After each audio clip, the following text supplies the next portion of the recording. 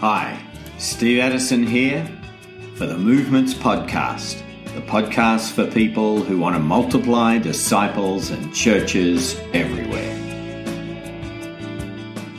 Today we're sitting around the kitchen table in Boogaholla, North Carolina, with Jeff and Angie Sundell, recently returned from their mission to Athens. Several times we heard them say, God brought me here so that I could hear the story of Jesus. That was why I had to endure all this, and it was so worth it. There was this woman, she was actually a midwife in Iran, and she had started asking questions about Christianity. So she was not a believer at that point, but just the fact that she was curious and asking questions, the police started just asking her questions on why she was curious and actually shut her business down, so she couldn't see any patients. And then I'm not quite sure exactly how this happened, but they lost their house. Whether it was her lack of a job or whether it was a political move. So they lost her house, lost her business. And so her husband just said, we need to get out of here, because they were threatening to arrest her, although she was, like I said, not a believer yet.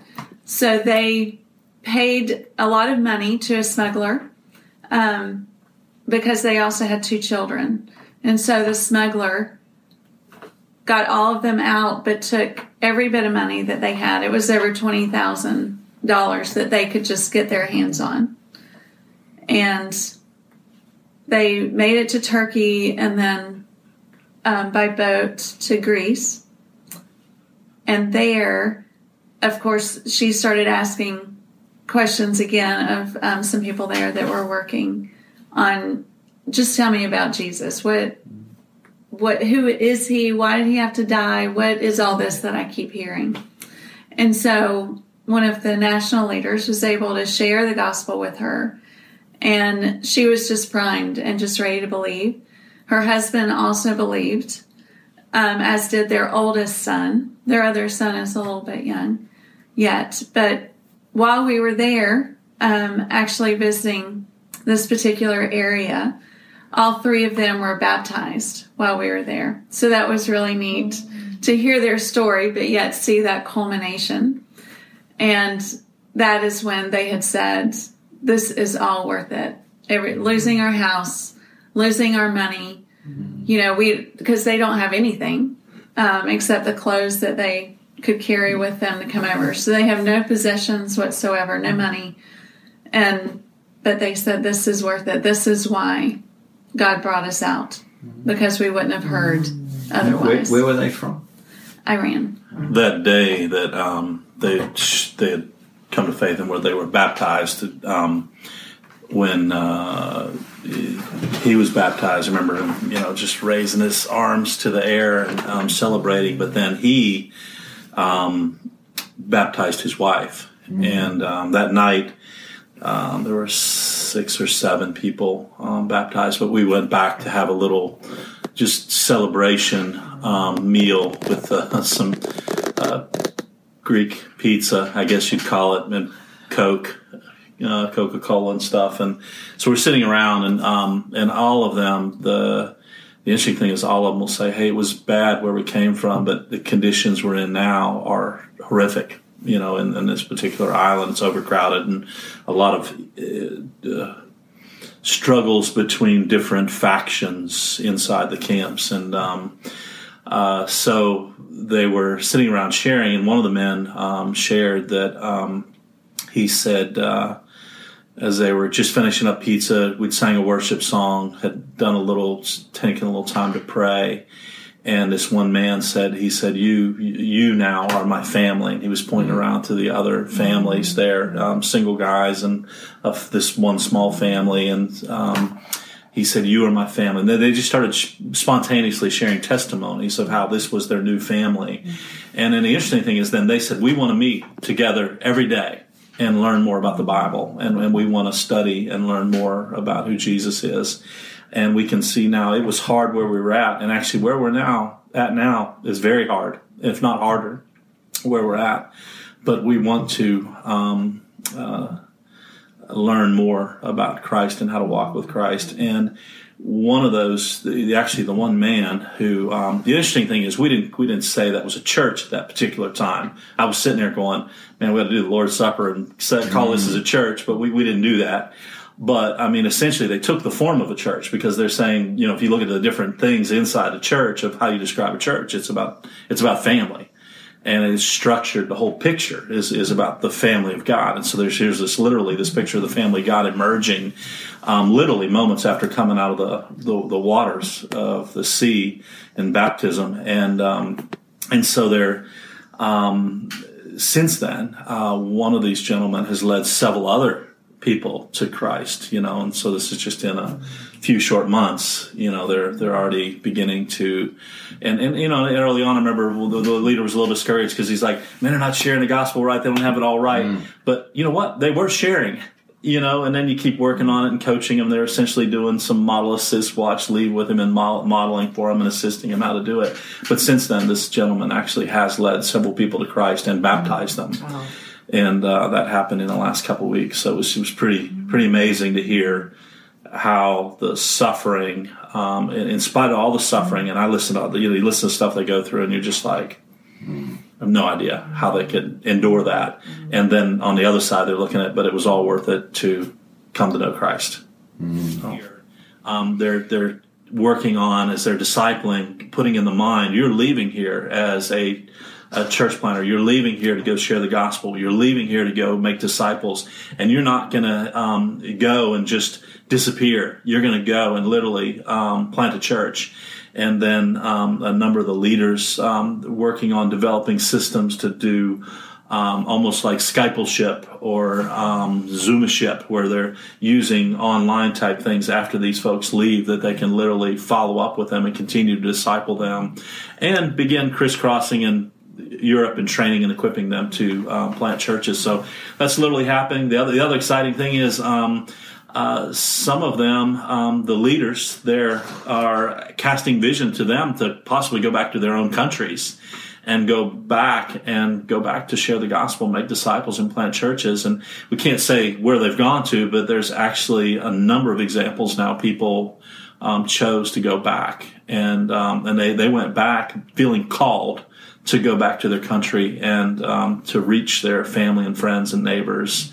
And so it's really exciting. So it's not only is it going into Europe and potentially what God's doing there and the future churches that'll come out of that and the multiplying disciples that come out of that, but it's also funneling back into the Middle East and North Africa, which the exciting thing is, what if more and more of that becomes the norm of what God could continue to do through that, which he's already, how he's using. That's one of those difficult things of understanding with the suffering and the difficulty, but yet in the midst of that, how God is using that in amazing ways through his grace, through these people's lives, that it's hard for us to comprehend the suffering and difficulty they've been through, but yet seeing the joy that a number of them have embraced this calling and said, man, I am called to reach my nation, to reach my people. And, one of the things that, and I know you guys have experienced this, is the discouragement when you reach a Western European and then you try and, or even a pre-existing Christian, to get them broken for lostness and to try and get them to start praying for their friends, and they're willing to do that. But then the willingness to share. But man, it would never, when we would ask, how can we pray? And pray for my family. And you see the brokenness immediately for their family and how desperately they wanted their family back in their country to hear the gospel of Jesus Christ. And you can't man, when that is already existing in somebody's heart, it's so amazing how God can use that, because that's what reminds me of South Asia, is that's what happened. As soon as somebody came into the kingdom, there was this hunger to immediately go back and share the gospel. And so we saw that over and over again, which was really encouraging, because you can have great methods and tools, but you can't create that heart. That heart is something God already put in there. So it was really exciting to see that in the men and women's hearts, for sure. I think one of the brothers, again, can't share his name, but he said over and over again, he said, we hear so much negative about what's happening, say, in Europe because of Islam or whatever. And he said, I want you to tell everybody in the West, and you tell the Christians, there's good things happening, that God's moving. And so I think one is that's the overall message, is God is using this moment. And, so it's really interesting when you look at, sort of the bedrock of the early church planting of the first century after Christ, that incredible move of God then. And you literally have the people traveling here and there to plant the church.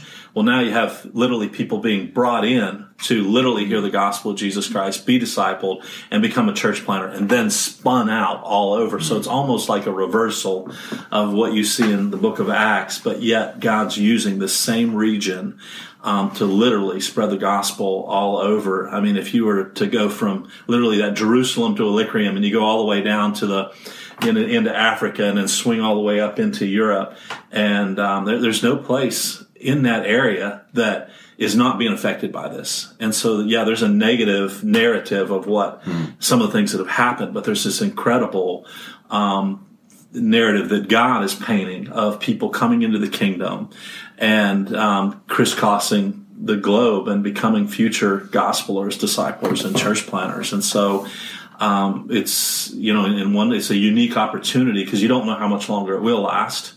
It slows down at times and speeds up, but it is an opportunity. So I think one is having the right mindset. So let's stop looking at it as all negative. And part of it is the Great Commission. We're told to go and make disciples, and we're told to go and get involved in that, not live in fear and being paralyzed.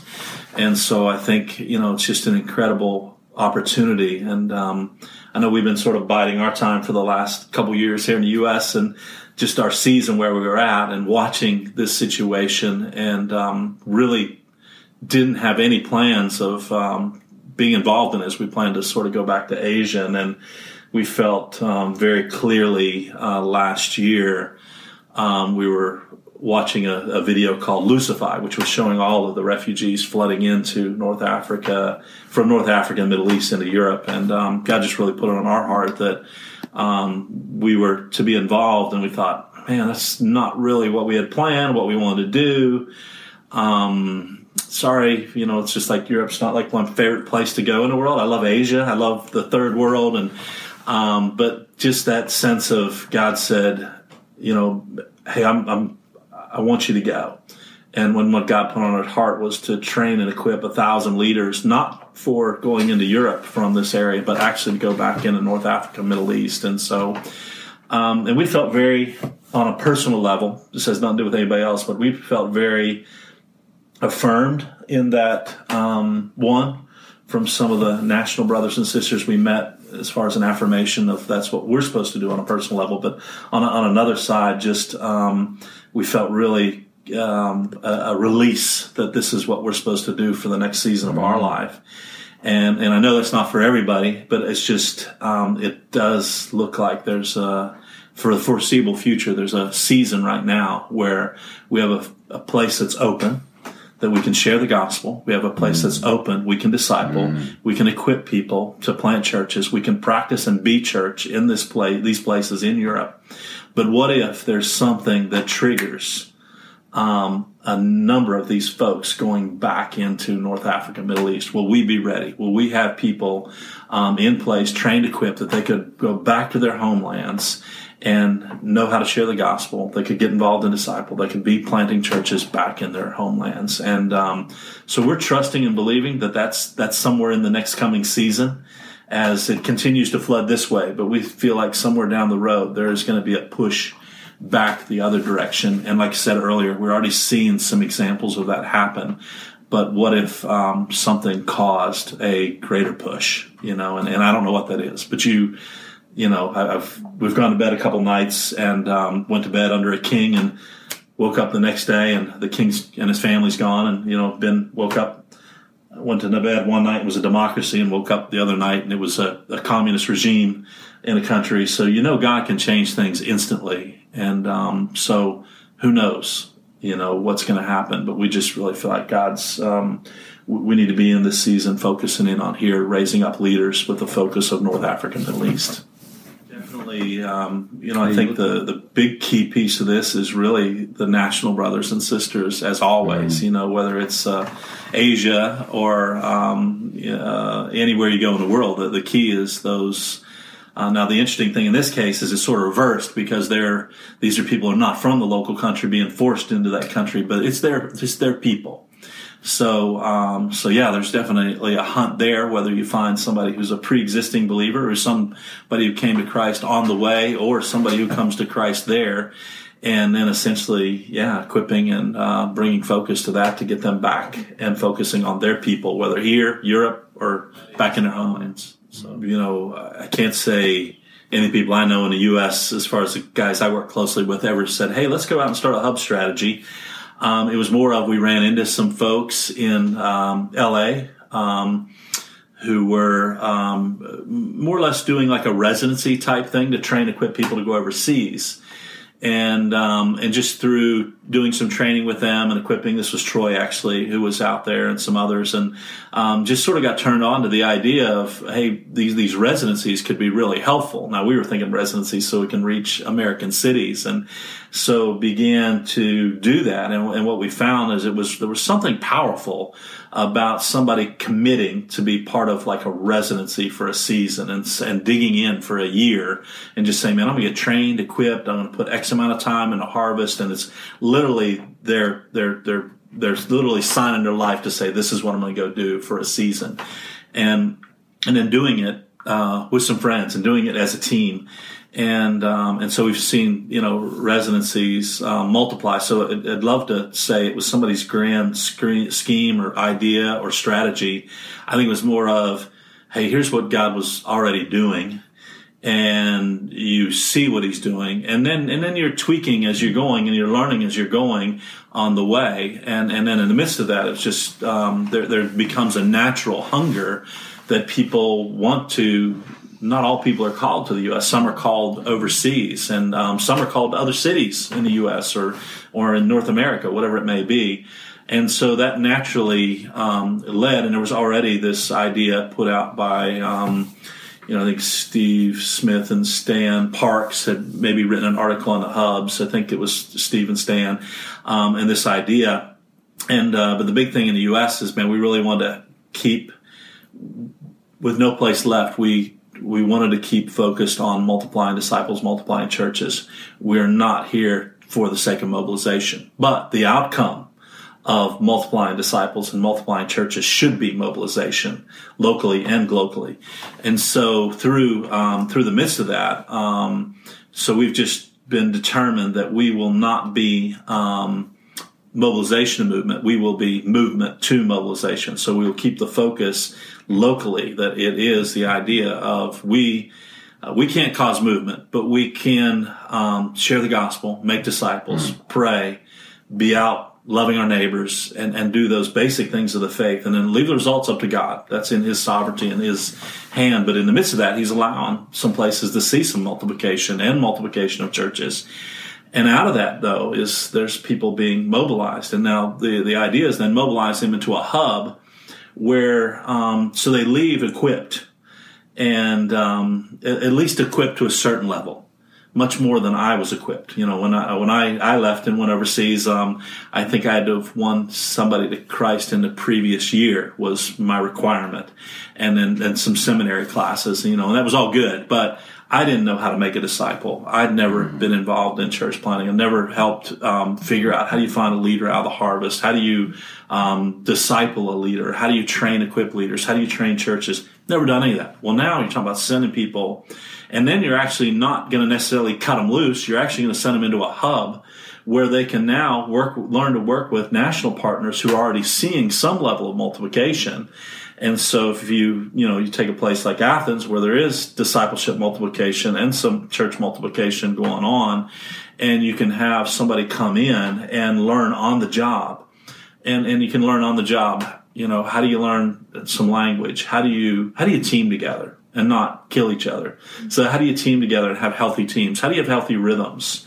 And so one of the things we got to do this summer that was fun is we got to work with a small team there, work with a team in Athens and some of the nationals and the expats and a team from the outside who all came out of residencies, all leading hubs.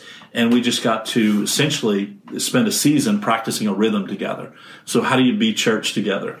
How do you do Matthew 18 together and stay healthy? How do you pray together? How do you fast and pray together? How do you train together? How do you work together? How do you keep the momentum going? And at the same time, how do you solve problems together? How do you have healthy relationships with nationals? So I think that's going to be the exciting thing about these hubs is instead of we can actually have people coach somebody into how do you have a healthy relationship with a national? And how do you not blow that out? How do you honor that relationship? How do you honor the team? And, and we know in the idea with teams, the tendency is lean and mean. So we're talking about 2 to 3 units in a hub being the core who might receive 2 to 3 units, train them for a season. And then the idea is then spin them to a new place. So for example, we can see in Athens of spinning a hub out after they have a season in Athens of learning and being equipped, spin them out to one of these islands. And that could be a focus for a hub, or could be spinning them out into another place like Italy or Spain where they're receiving a number of the refugees and establish a hub. But they actually had practical experience in the U.S., practical experience here. Then the other really cool thing is you're seeing disciples multiply out of Athens is what if you follow the relationship? Or what if some of those guys, once they get some paperwork, end up in some of those receiving places and become the bedrock and the core of that local team? So you have, when I say that, I'm talking about an Arabic speaker or a Persian speaker or Urdu speaker, and they're the front lines down in Spain and Italy of the work in the hub, and they're the core of that team also. So it's not just only talking about mobilizing Western Europeans. We're talking about it's also mobilizing and being intentional with what God's already doing through the multiplication of following those relationships and then building around those relationships to continue multiplying disciples and multiplying churches. So hubs into Europe, but also hubs back into the Middle East, North Africa, and South Asia. Yeah, essentially, again, just looking at following relationships, and and what I mean by that is if some folks come to Christ and get discipled and have a desire to go back to their country, and it makes sense, from a security standpoint, it just makes sense that you'd want to do that. Then essentially could be establishing some type of a hub, or it might be an all-national hub of folks from that country together working in that hub, working with other more arm's length people groups in that type of hub. And so that would be part of that. But again, it's really more just about following relationship and being intentional to keep building momentum around the relationships, but also around what God is doing and having those right tools and methods. So sort of common tools, common language, common process, because we think that's one of the things that could be really helpful when we think about coalition into Europe and we think about hubs along the Mediterranean or other areas. Is if we have common language, common tools, common processes, it'll make it much easier to hand relationships off and build hubs out and then build out coalition, say into Europe. You don't necessarily have to build hubs all the way up into Europe, but you can build coalition through existing relationships that are already there if you had the common language, common tools, common processes, and just had that level of trust. And so that's just feel like that's going to be one of the key pieces of this whole just just the whole piece of what God's doing. And there's lots of people trying this lots of different ways, and we're just one of the others, giving it a go just because we see God moving and excited to partner with, what others and what God's doing in the midst of that. So the community, just God's community, wherever you go, just amazes me.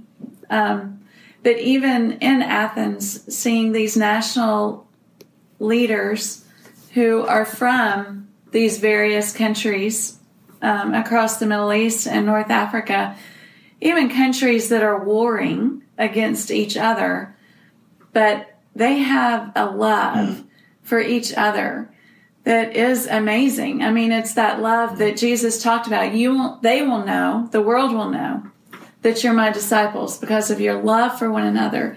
And I think this is the first time that I've really seen that love and how it supersedes what governments are doing and the wars that are going on. There's a love and a camaraderie among these guys that is just a blessing. I mean, they pray for each other whenever one of them has a baptism or someone comes to Christ or something has happened. All the other ones just pipe in, that is great, I'm so happy, praise the Lord is using you. And they're just such an encouragement to each other. But we actually spent almost a month observing this time. So in the circumstances were right. Most of the time you can't do that. But we literally just observed for a month. We just followed the guys around and watched. And so it was really amazing what you could learn sheerly through observation, because the reality is in this setting that we're talking about, there is no good language, and I know as missiologists, your language and culture is real important. And, Urdu, I can follow 60% maybe, and we can talk a little bit, but for the most part, it was pure observation. But it was really, I'll give you an example. One night we watched some seekers being trained by a 6-month-old believer who had a 2-year-old believer who was assisting him, and then a 9-year-old believer who was watching him. Well, that is awesome, because they're doing model, assist, watch, and leave. And we actually saw that in numerous places. So that was one of those really, observations you looked at and you go, wow, that's amazing. That you're doing a good job on that. We also observed that, when we're thinking about reproduction, we want simple biblical reproducing. What we saw was extremely, biblical and very solid training materials. And it was probably a little too much. And so the challenge then was to talk to our brothers and just go, man, your material is spot on. And you're doing such an awesome job with model, assist, watch, and leave. And man, if you could maybe give a little less content, not so much volume, because the volume sometimes is too much. Reduce the volume of content. And then what if we could practice it a little bit, And so that was one of the little tweaks we did. So you observed a really amazing thing. You picked up on something here and you said, wow, if we could tweak this and make it a little simpler, you got it solid biblically, and then find a way to practice it. And then let's hammer and work on that 3/3 piece. And by the end, the guys were making that course correction, which is going to actually, sometimes we think, hey, if I give everybody all the information, all the volume of my knowledge, that somehow they're going to be a better disciple. Well, it could be actually you're giving them too much, and what they need instead is a little piece, and practice it in a little piece, and practice it in a little piece, and practice it in a little piece, and practice it. That's the way it was in sports for me. That's the way it's been in a lot of areas. As my background's sort of a mechanic a long time ago. It was learn a little, practice it, learn a little, practice it, learn a little. It wasn't getting it all at once. And so I think reducing volume, but solid biblical, simple. And then if you can get to the reproduction by adding the practice piece in. And so it was really amazing, by the end of the observation, we're watching them. So I was never getting up there teaching lessons or hey, translate. It was just observation. By the end, you're seeing them really follow a tight 3/3, and then you're seeing them take the material they love and they designed and they worked on it, but yet they want their disciples to be healthy, and realizing that sometimes the volume's creating confusion. Make it a little simpler, get them practicing it. You can still eventually cover the same amount of stuff. You just stretch it out a little bit. And so it was really exciting to see those little tiny tweaks, which will make big differences. And then one of the other really fun things we had that was a big learning thing is we only talked about grandchildren. So we just constantly talked about grandchildren. So a lot of time we'd say second or third generation. But we just tell me, Ali, Muhammad, any of the men's names that, we can't use, but we just say, hey, tell me about your grandchildren. And so how many times are your grandchildren sharing the gospel? How is your grandchild doing at discipling somebody? What are the activities your grandchildren are doing? And it was amazing when you threw that little shift. And so we remember, the first week we came back to meet with one of the teams, and there were 5 different teams doing this. And one of the teams came back and so how many gospel shares did the grandchildren get? And I want to say it was 3. And how many people came to Christ? They had somebody come to Christ, but they had one grandchild baptism that week. And all right, well, now tell me about the children. And so we began to talk about the children. And they had 15 gospel shares that week, and I think they had maybe 4 baptisms of children that week. And so that's great. Well, what they did the week before is they spent all their time equipping the children how to share the gospel. Now, they'd already equipped them, but they went back and strengthened them. Well, that resulted immediately in a few more of them. Well, what then did the children do? The children strengthened the grandchildren, which led to 1 baptism. Well, now we meet the second week. So the second week, this particular same group, if we're walking you through it, they how'd the grandchildren do this week? And so they shared that week. There were 7, 8 gospel shares of the grandchildren and 3 baptisms. And the children had 30 plus gospel shares and 7 or 8 baptisms. And so we told them, we said, we don't want to hear about you. So the leaders were not allowed to report how many times they shared the gospel. They weren't allowed to report how much they discipled. They were only focusing on the children. Well, if you're asking your child about the grandchild, what will the child ask about for his grandchild? He's going to ask his child about the grandchild, which immediately forced a lot more discipleship. And so by right after we left, actually, I think we were still in Europe. We were in Czech Republic. We got word that there was a great-grandchild baptism, or baptizer, I should say. And so it was just exciting for me. My big takeaway, and I picked this up from watching Ryan Alberson, was the power of observation. That you can learn a lot. Actually, if you watch the process and you watch what people are doing, you can pick up. Now it's really helpful to have the language, obviously.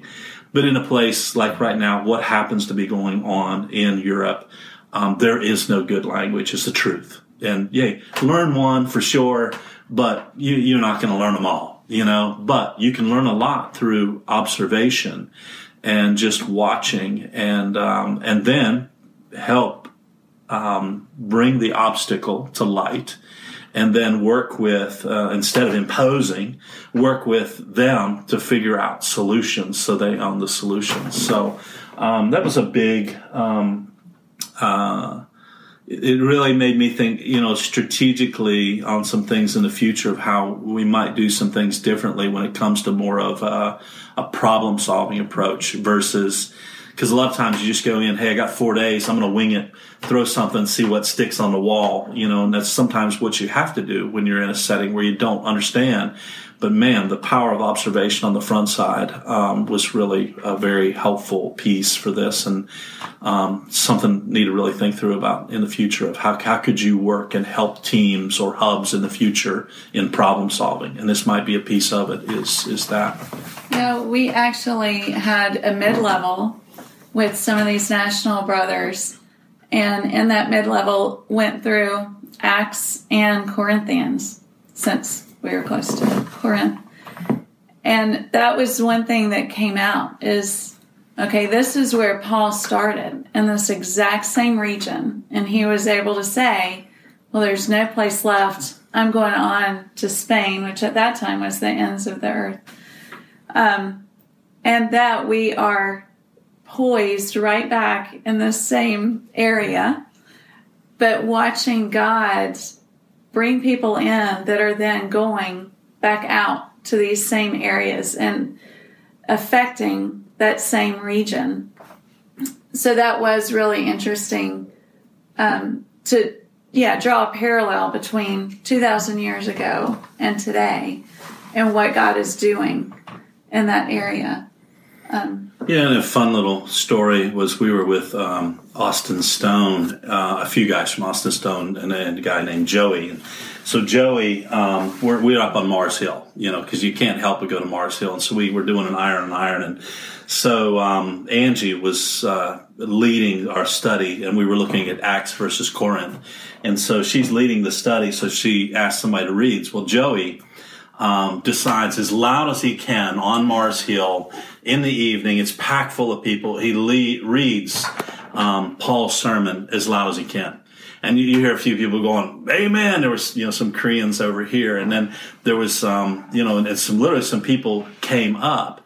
And one of the funny things is one guy came up and it was almost, in the end, we literally had an Epicurean and we had a Stoic. So we had a man who was an atheist who'd been through the war in Croatia and had a lot of scars and a lot of hurts. I mean, physical scars, but also just emotional scars. And just so we ended up, talking with him and sharing the gospel. And he kept bantering. And there was a Muslim man also that there was a conversation going on there on a separate thing. And I remember we were standing there, and I'm just sort of out of ideas, because this guy's just, been through crazy experiences as we're sharing the gospel with him. And Lindsay just said, hey, can I pray for you? And he said, pray if you want. There's no God. He's not going to hear you.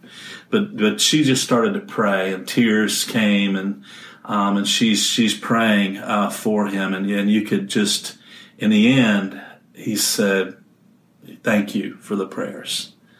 He said, I don't believe, and he said, I wish I could. I don't know how to, but thank you. And it was amazing that point in time how a mom's heart and her prayer literally, reaching out to God just touched this man's heart who really came up to debate there on Mars Hill, just like you would have seen in Acts 17. And so we ended up having two gospel shares there in the midst of our iron on iron, and one's an Epicurean and one's a Stoic. And so it was just fascinating when you looked around there on Mars Hill of all the different people from all the different places around the world. And I don't mean just the tourists. I mean literally a lot of these were the refugees who were there in this community. And then we went to, in the midst of this training, just a unique opportunity. If you're in Athens, we're doing our training. And so we decided to actually do our mid-level retreat in Corinth. And so we spend the day in Corinth, and we've read 1st and 2nd Corinthians, and we've read through Acts 17 and 18 in depth, and just been studying the Word for 3 days. And one of the brothers came up, and he just recently had been to where you can put one foot in France and 1 foot in Germany and 1 foot in Switzerland, maybe. Is that right? Is that Basel, I think?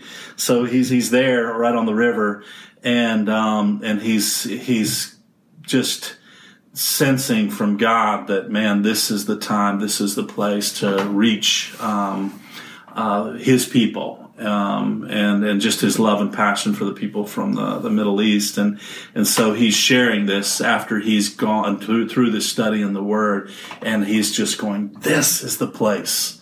We're going to do it. This is the place that I'm committed to. And he's just adamant. And just, it was it was just like the Spirit of God came over him that moment. And you just had this sense of, you knew this guy's in the right place, the right time, and God's called him to reach his people, the Arabic speakers in this place. And so it was a really amazing moment just to think of, man, here's where it started, and God's using this in a whole different way now in this point in time in history.